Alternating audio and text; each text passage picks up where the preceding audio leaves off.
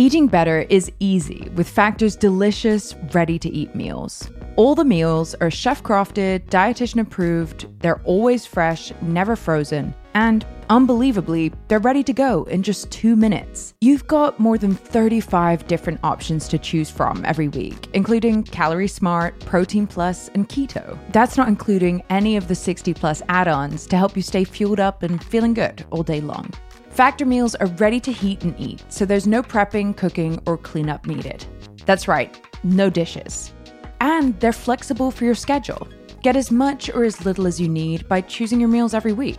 Plus, you can pause or reschedule your deliveries anytime, like if you decide to go on vacation or something. So what are you waiting for? Get started today and get after your goals. Head to factormeals.com/infamous50 and use code infamous50 to get 50% off. That's code infamous50 at factormeals.com/infamous50 to get 50% off. Campsite Media.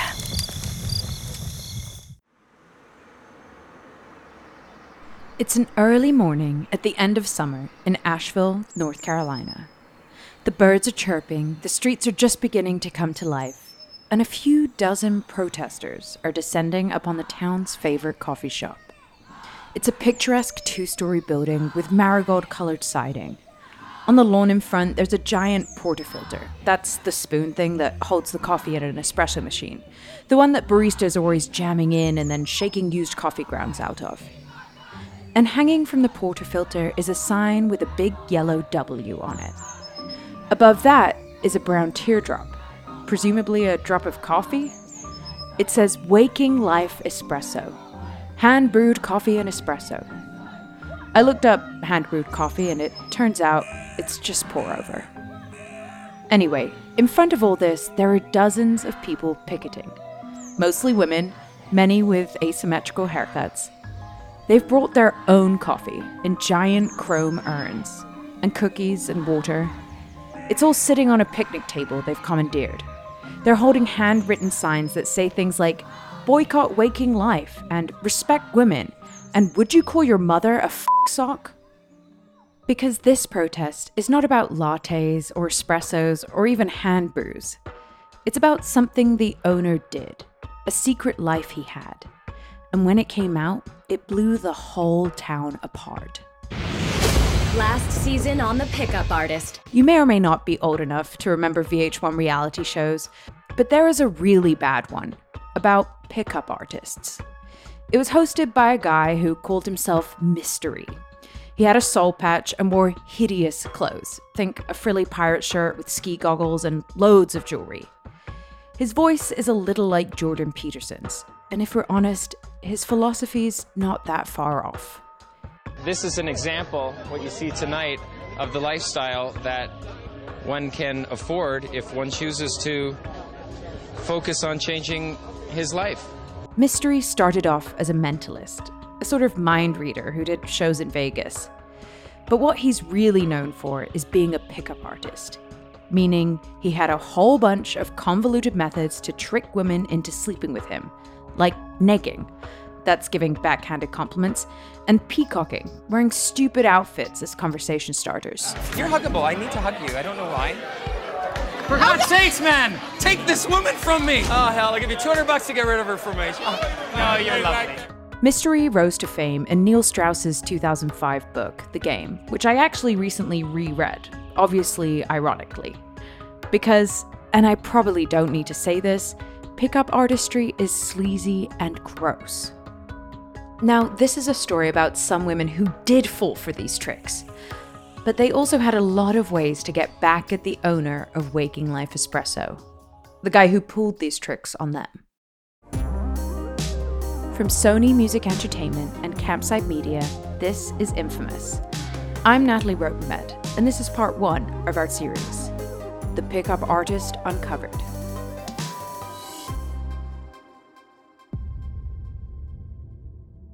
All self-proclaimed pickup artists seem to have the same caterpillar to butterfly transformation story. Once I was a sad boy who couldn't get girls to sleep with me, then I learned these tricks, and now I have 6 women I casually sleep with but don't care about. Jared Rutledge, the owner of Waking Life Espresso, had that same story. And before we go further, I just want to say that no, Jared was not one of the Nebushes on the Pickup Artist reality show. But he did take the whole pickup artistry thing way, way too far. He hurt people. He caused a major rift in a small community. It became national news, and somebody even put on a community theater play about it. This is a story about betrayal, about women scorned, and about whether or not people can really change. I'm going to pass it over to journalist Rachel Monroe, who's going to take over the story from here as a guest host for the next 2 episodes. In 2015, I was going through a breakup. A bad one. I was the one who ended it, but we were both really mad at each other. I remember one phone call that went on so long that I actually fell asleep while he was ranting at me. His anger was just so nonstop that it was boring. We lived in Marfa, Texas, which is a small town, really small. There's like 1 gym, 1 liquor store, 2 bars, and everyone more or less knows everybody else. Since my ex had lived there longer and the breakup was my idea, he thought I should move away, but I didn't want to. It got to the point where if I saw his car parked outside the gym or the grocery store or the bar, I just wouldn't go in. I'd drive away and come back later. And like I said, this was a claustrophobically small town, so it wasn't like there were many other options. I'd loved my small town life, but for the first time, I was feeling stuck. Everywhere I went, there was my breakup. One afternoon, I was sitting at home, killing time on the internet, while I hid out after another failed attempt to buy groceries. Yes, his car was in the parking lot again.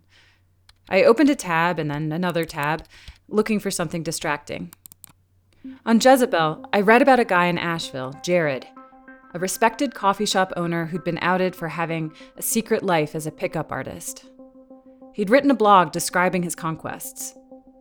All these women who had dated him, and he dated a lot of women, found out that he'd been writing about them online and talking about them in his podcast and tweeting about them, saying really awful things. Asheville was bigger than Marfa, but it was still a small community. Everyone suddenly knew very private things about these women. I felt trapped in this never-ending small-town breakup. I could only imagine what it was like for them. Once I started reading the things that Jared had written, I couldn't stop.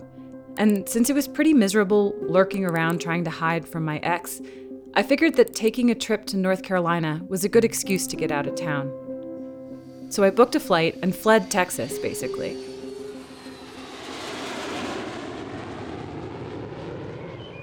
Landing in Asheville was a relief. It was this small, hippie mountain town, but it wasn't my small town. There were strangers everywhere, and none of them knew a thing about my breakup. Over the internet, I had managed to find a couple women who had dated Jared. We met up when I was in town, at a bar. They were hesitant to talk. There had already been so much drama, but they also really wanted to talk. They'd had this incredibly fucked up experience, and they needed to work through it. It was the first time I'd ever done online dating because I was single again after being in a long relationship, and I didn't know anybody in town. One of the first women I met asked to be anonymous. We're calling her Stephanie. She had this understated, wry sense of humor. She seemed like the kind of person who'd have a collection of wacky earrings. Stephanie explained that she'd moved to town with her boyfriend, and then they broke up. We still had a couple of months together on the lease before we could move out, and so I really just wanted to get out of the house. I remember telling friends explicitly, like, I'm not trying to get married. You know, I really just want to have fun and be out and meet people and have fun. She made an OkCupid profile, but she was not thrilled with her options. In Asheville, there was probably more than average amount of people who were maybe like underemployed or who worked in industries like, I don't know, there were a lot of like yoga guys. Yoga guys. I don't really know what that means, and yet I know exactly what she means. In my town, it's not yoga guys, it's welders. They can build you a table, but they're probably drunk while they're doing it. Anyway, so to Stephanie, Jared stood out. He owned a business. He seemed like a grown-up. a man. It was refreshing. For their first date, they met up at a bar. Our first date, we met up for drinks, and when I arrived, he was standing at the bar, like chatting with the bartender, and he offered me a sip of his drink, and he was like, "You got to try this. This is something." So I was like, okay, pretty confident right off the bat. And it was a good date. We had drinks, and then he walked me to my car, and we kissed, and then he invited me back to his house, and he was kind of pressing for me to sleep with him that night. And I declined. And then he wanted to set up another date right away.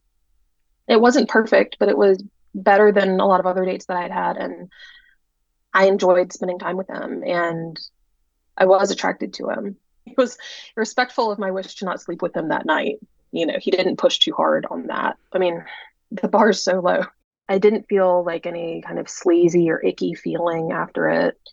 I didn't feel bored during the date. It was better than me reading a book at home. So, yeah, the bar is low. But Jared cleared it, at least. It sounded like a perfectly average time. Maybe it would turn into something more, or not. A woman recalling Cassandra started chatting with Jared on OkCupid around this same time.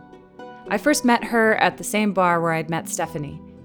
The two women didn't know each other outside of their experience with Jared, but they had a similar smart, no bullshit vibe. Jared had a type, I guess. Because I was brand new to the town, and I was fresh meat that like all these, Asheville guys with, either a job or a car, but not often both. But Jared had both. Again, he's not a yoga guy. He's a catch. I remember that when he picked me up, he was like kind of judgmentally was like, "Do you usually have men pick you up at your house?" I literally was just like, "You own a business in this town, and it would be very unwise for you to do anything bad because it could mess up with your business." And yeah, he should have listened to me. On that first date, he seemed totally harmless, almost awkward. One of the things I really liked about him is that he didn't seem to have a game. We went back to his place. He had like a little bar set up in the apartment upstairs from the coffee shop. And he was making me some kind of cocktail that had a cherry in it and had a jar of cherries. And it spilled on like a white IKEA couch. I was just like not like charmed by it, but I was just like, cool, this is like, this is just like a person. Cassandra and Jared only went on a handful of dates before things kind of fizzled, but she still thought of him as a perfectly adequate person to date. When her friends matched with him on Tinder, she'd vouch for him. Remember, Asheville is not that big, so when you date someone there, you're going to cross paths with them again somewhere. I had so many friends be like, who is this guy? Like, what's his deal?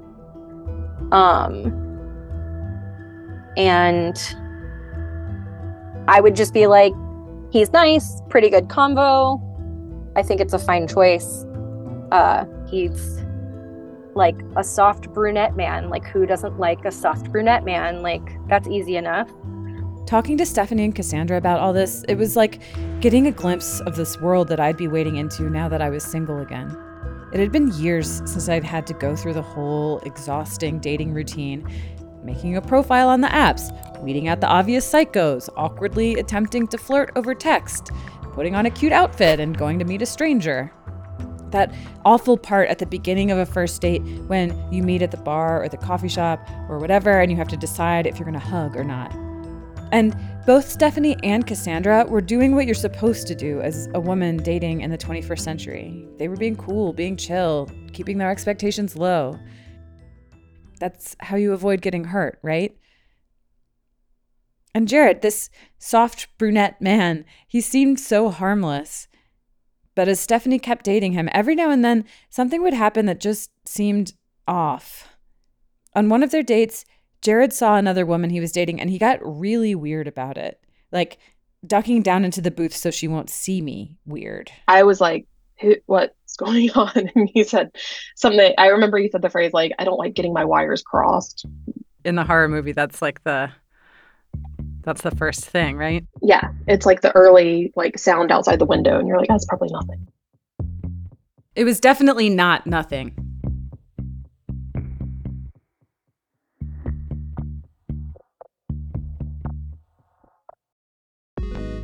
Eating better is easy with Factor's delicious, ready-to-eat meals. All the meals are chef-crafted, dietitian-approved, they're always fresh, never frozen, and unbelievably, they're ready to go in just 2 minutes. You've got more than 35 different options to choose from every week, including Calorie Smart, Protein Plus, and Keto. That's not including any of the 60-plus add-ons to help you stay fueled up and feeling good all day long. Factor meals are ready to heat and eat, so there's no prepping, cooking, or cleanup needed. That's right, no dishes. And they're flexible for your schedule.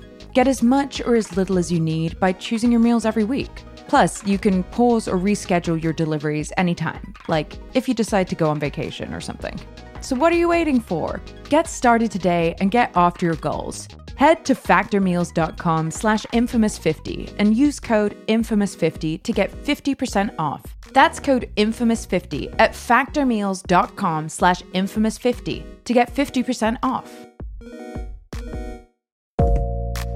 The early 2000s was a breeding ground for bad reality competition series. From shows like Kid Nation, CBS's weird Lord of the Flies-style social experiment that took 40 kids to live by themselves in a ghost town, to The Swan, where women spent months undergoing a physical transformation and then were made to compete in a beauty pageant.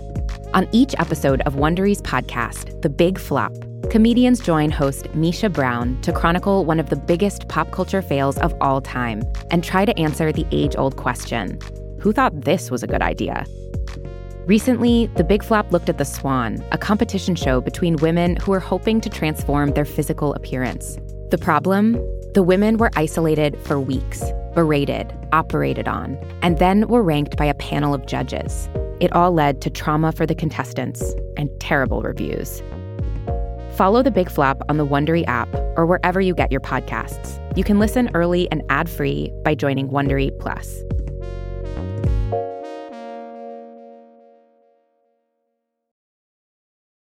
This is Infamous from Campside Media.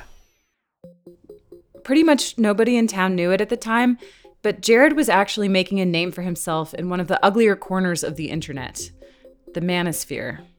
This is the online world where men convince themselves that women have all the power and where they share manipulation strategies so they can regain their rightful dominance. There are various flavors of male aggrievement in the manosphere.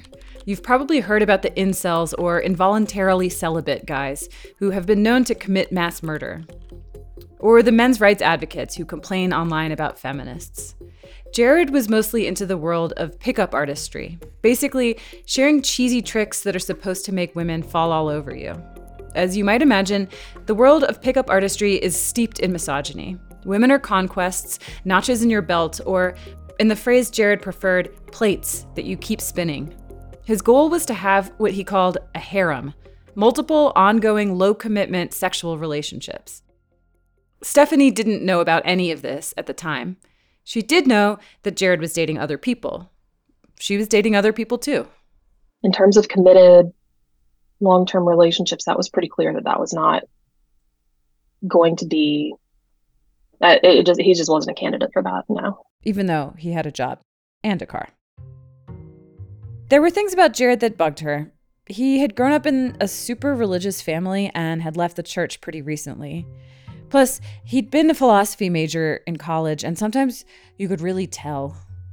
There was a little bit of like that adolescent vibe of having a chip on your shoulder about like religion or like society, like, okay, like, like rolling your eyes a little bit, like, okay, what, I'll wait until you're done with this and then we'll move on to another topic. One of Jared's favorite topics was dating. It was almost like his two hobbies were coffee and dating. He loved to talk about the people that he was seeing, and he wanted to know how things were going with Stephanie's other relationships, too. He'd help her analyze texts from other guys and give her advice about how she should respond. Like stuff about spacing out your texting, it kind of all boiled down to be more withholding. Don't talk about your feelings. Don't communicate as much as you might want to. It sounds like that kind of old-fashioned advice that you'd get from like an aunt that you don't really get along with. How to catch a man. Still, Stephanie and Jared were really open and honest with one another. Or at least that's what she thought at the time. On this one afternoon, Stephanie arrived at Jared's for a date. Now, Jared's home was also his office. He was early on the work-from-home thing, you could say. The coffee shop was on the first floor. It was called Waking Life after the Richard Linklater movie, which is a real philosophy major move. It was in this cute yellow building, and there was a special room in the back for philosophical discussion groups to meet. Jared definitely aspired to some sort of European salon-type situation. His apartment was right above the shop, and even though he was allegedly this mature business owner, his living situation wasn't exactly adult. There was a half bath, and he couldn't take a shower while the coffee shop was open because the shower was in the main bathroom inside the coffee shop. So it was not going to his house like a normal home. Jared explained to her right when she arrived that, oh, sorry, he can't have sex with her today. Why? He told me that he couldn't take a shower because, the business downstairs was open and he couldn't go in and use the shower there because he had just been with somebody the night before and he still had her like gross to talk about. I don't want to be vulgar. He had been with somebody the night before and hadn't cleaned off. I was like, okay, let's just watch Zero Dark 30. In a way, again, the bar is really low. In a way, I was thinking, okay, glad he told me. Glad that's better than the alternative where he, where I hook up with him and he's not, I don't know, with a not great hygiene situation, I'll say. Yeah. It was kind of considerate in a way, in a twisted way. It's kind of nice for him to give me a heads up. They ended up seeing each other for about 6 months, and by the end of it, it really felt like they were friends.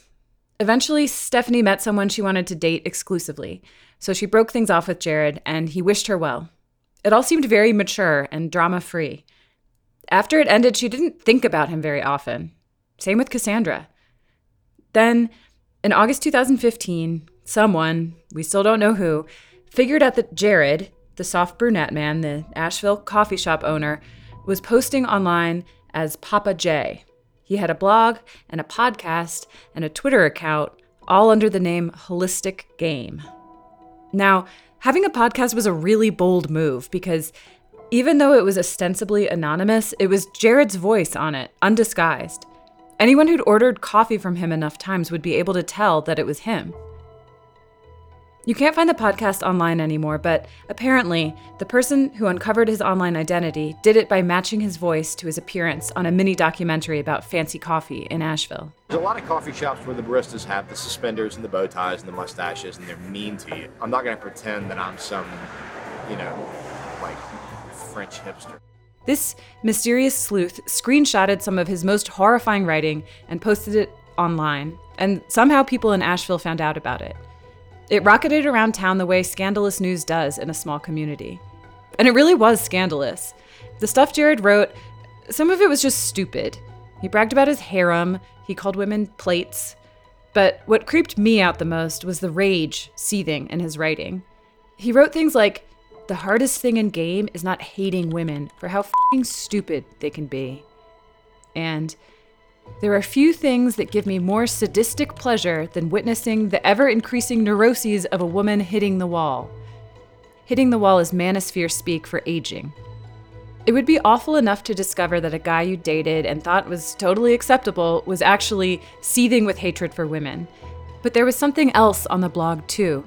A list that Jared had made of all the women he'd slept with over the past few years. A list of his manosphere conquests. A list that was now circulating throughout Asheville.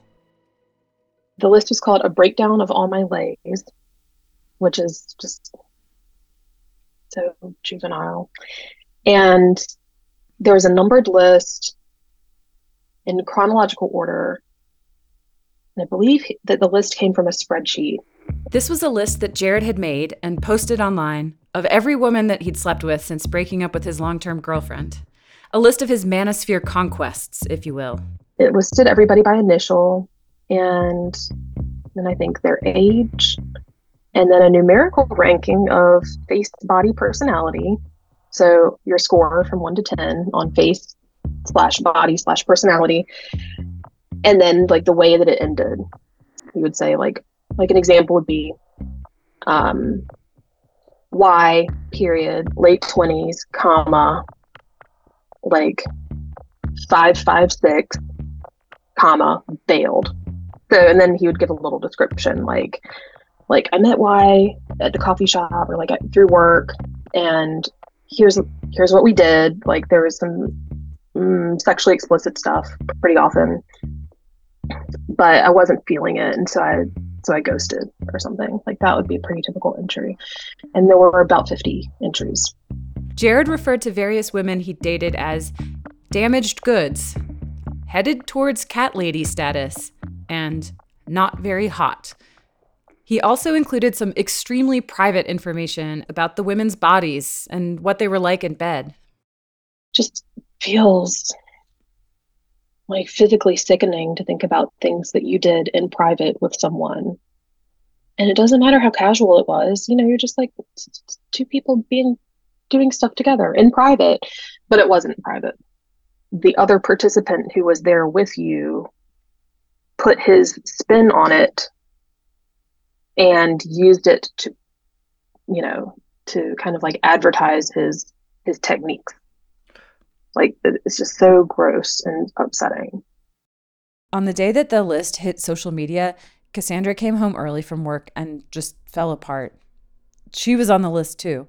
And so were lots of other women she knew, friends to whom she'd vouched for Jared. Jared hadn't included their names, just their initials, but in a small community, that was plenty of information.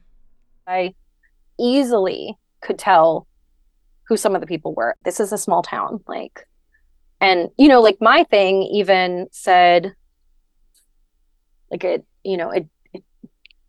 cute, frisky redhead. I think it said something about me having freckles, and then it was like, she's in a relationship with a musician. It was very easily me. One of the people was a friend of mine who told me that she didn't hook up with him. She gave him a ride home one night, and she said that they didn't hook up just because, not because we were exclusive, but just like friends looking out for friends. You don't hook up with your friends, person that they're seeing or whatever. And I was like, okay, that's fine. But they did hook up. I was like, what the hell? Like, you hooked up with him? She was like, yeah, LOL, sorry, or something. It just added to the impression that this was a shit show that I was only beginning to understand the surface of. Hearing these stories made me shudder because Cassandra and Stephanie, they thought they had done everything right. They had met a guy who seemed totally fine. They had been clear about what they wanted from Jared. Not some sort of grand romance, but just a little mutual entertainment and affection. That's what casual dating is, right? As for Jared, even though he got exactly what he wanted, his harem, it seemed to make him even more bitter and upset. This story, it just made dating seem like a dystopia with no right answers anywhere. Hey everyone, it's Vanessa, and I'm here to talk to you about Noom. Noom is a personalized weight loss plan. It's not just one size fits all. It takes into account your dietary restrictions, your medical issues, and any other personal needs. It's like a psychology plan, just it meets you where you are. And it also recognizes that losing weight is really a mental process. It starts with your motivation and with your brain. Noom's approach is also grounded in science. They've published more than 30 peer-reviewed scientific articles that describe their methods and effectiveness. So stay focused on what's important to you with Noom's psychology and biology-based approach. You can sign up for your trial today at Noom.com. That's Noom.com. And check out Noom's first ever cookbook, The Noom Kitchen, for 100 healthy and delicious recipes. It's available to buy now wherever books are sold. Hey, it's Payne, and I'm here to tell you that we're back with a brand new season of Up and Vanished. called Up and Vanished in the Midnight Sun. In this newest season of Up and Vanished, I'm investigating an unsolved missing persons case in Nome, Alaska, on the edge of the Arctic Circle. Florence Okpialek, an Alaska native, was last seen on August 31st, 2020, and I've spent the last year in Alaska trying to find out what happened to her, putting myself in the most dangerous positions I've ever been in. You don't want to miss this brand new season of Up and Vanished. It is by far the most intense investigation I've ever been a part of. From Tenderfoot TV, Up and Vanished in the Midnight Sun is available right now. Listen for free on Apple Podcasts or wherever you get your podcasts.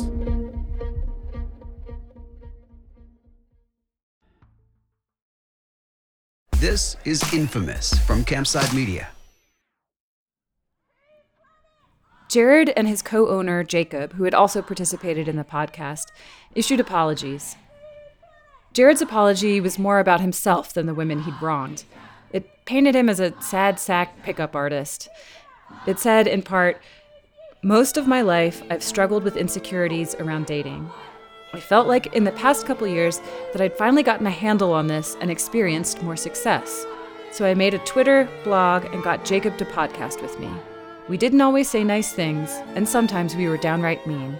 I was naive enough to think it'd stay anonymous, and I was wrong." As you can probably guess, it did not go over well.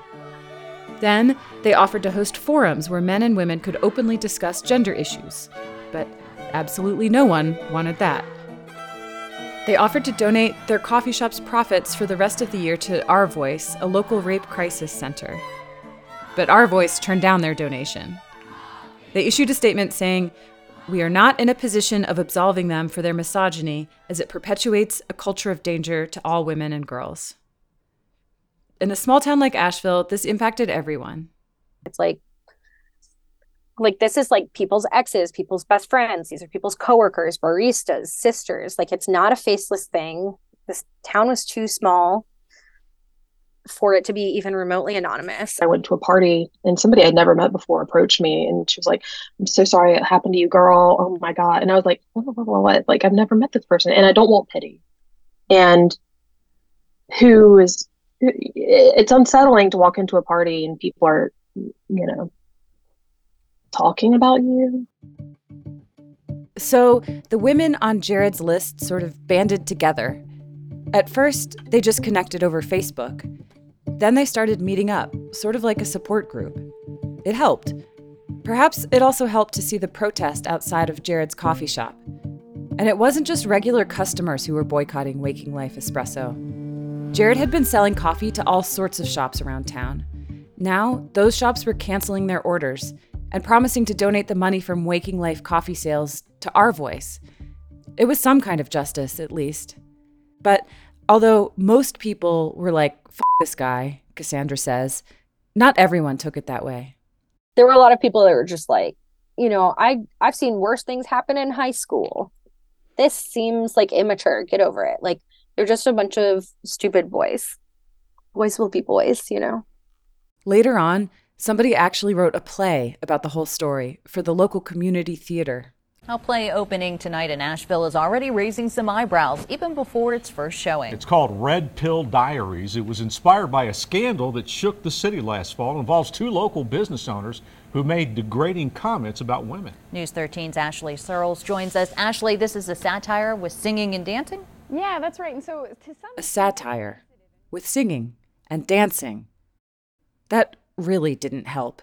People broke up over this, not even people that were affected by this, but just people having conversations with their partners and their partners being like, I don't really see this as that big of a deal. The women I spoke with in Asheville were also smart and funny and thoughtful about this whole experience. They made so much sense to me.